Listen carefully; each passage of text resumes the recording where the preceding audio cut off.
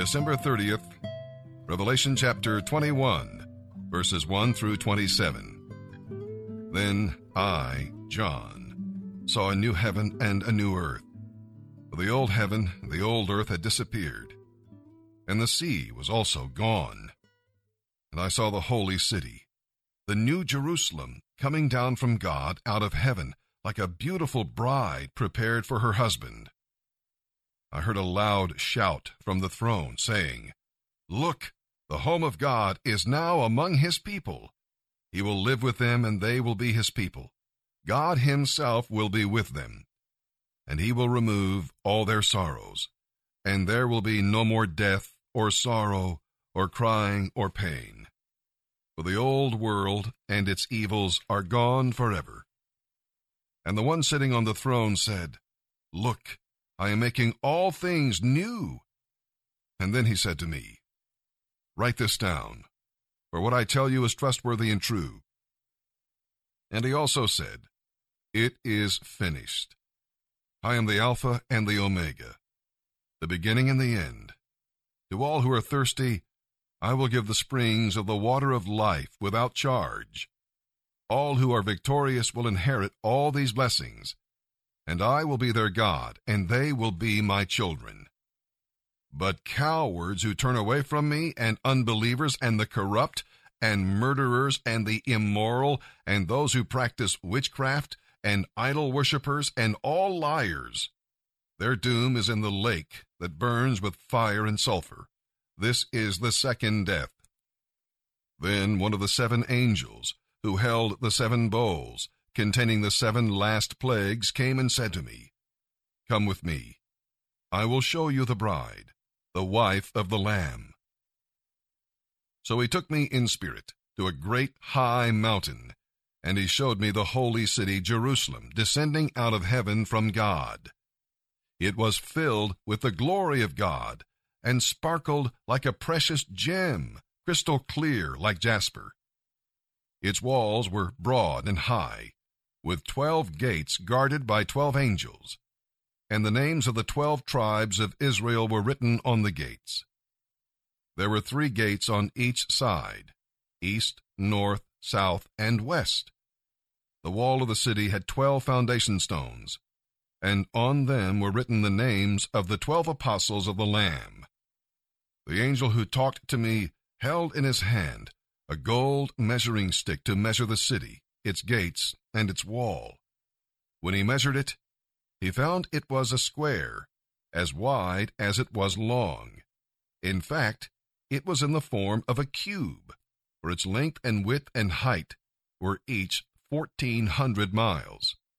Then he measured the walls, and found them to be 216 feet thick.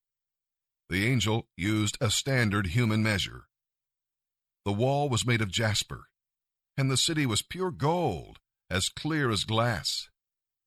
The wall of the city was built on foundation stones inlaid with 12 gems. The first was jasper, the second sapphire, the third agate, the fourth emerald, the fifth onyx, the sixth carnelian, the 7th chrysolite, the 8th beryl, the 9th topaz, the 10th chrysoprase, the 11th jacinth, the 12th amethyst.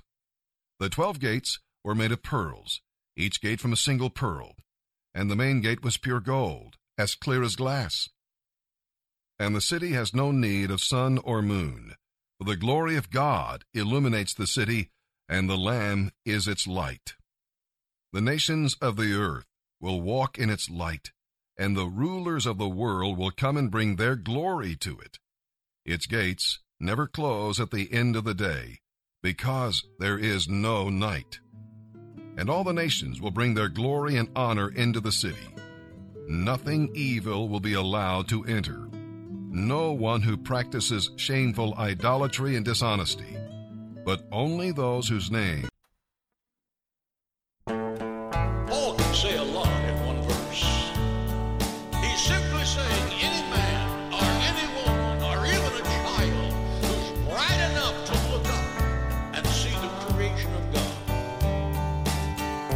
a rational being has to know that there's someone greater than you and I that did that. Listen, if there's a thought, there's a thinker. If there's a plan, there's a planner. If there's a design, there's a designer. Who did that? God Almighty, the creator of heaven and earth, the God who rules the universe and the majesty of heaven with all power and glory. The Lord's Prayer, our Father which art in heaven. I was lost, but Jesus saved me. He gave His life on Calvary, and though I failed Him, He still loves me. Oh Lord, I know that I've been set free. Still I don't deserve a mansion, 'cause I was born a sinful man. No, I don't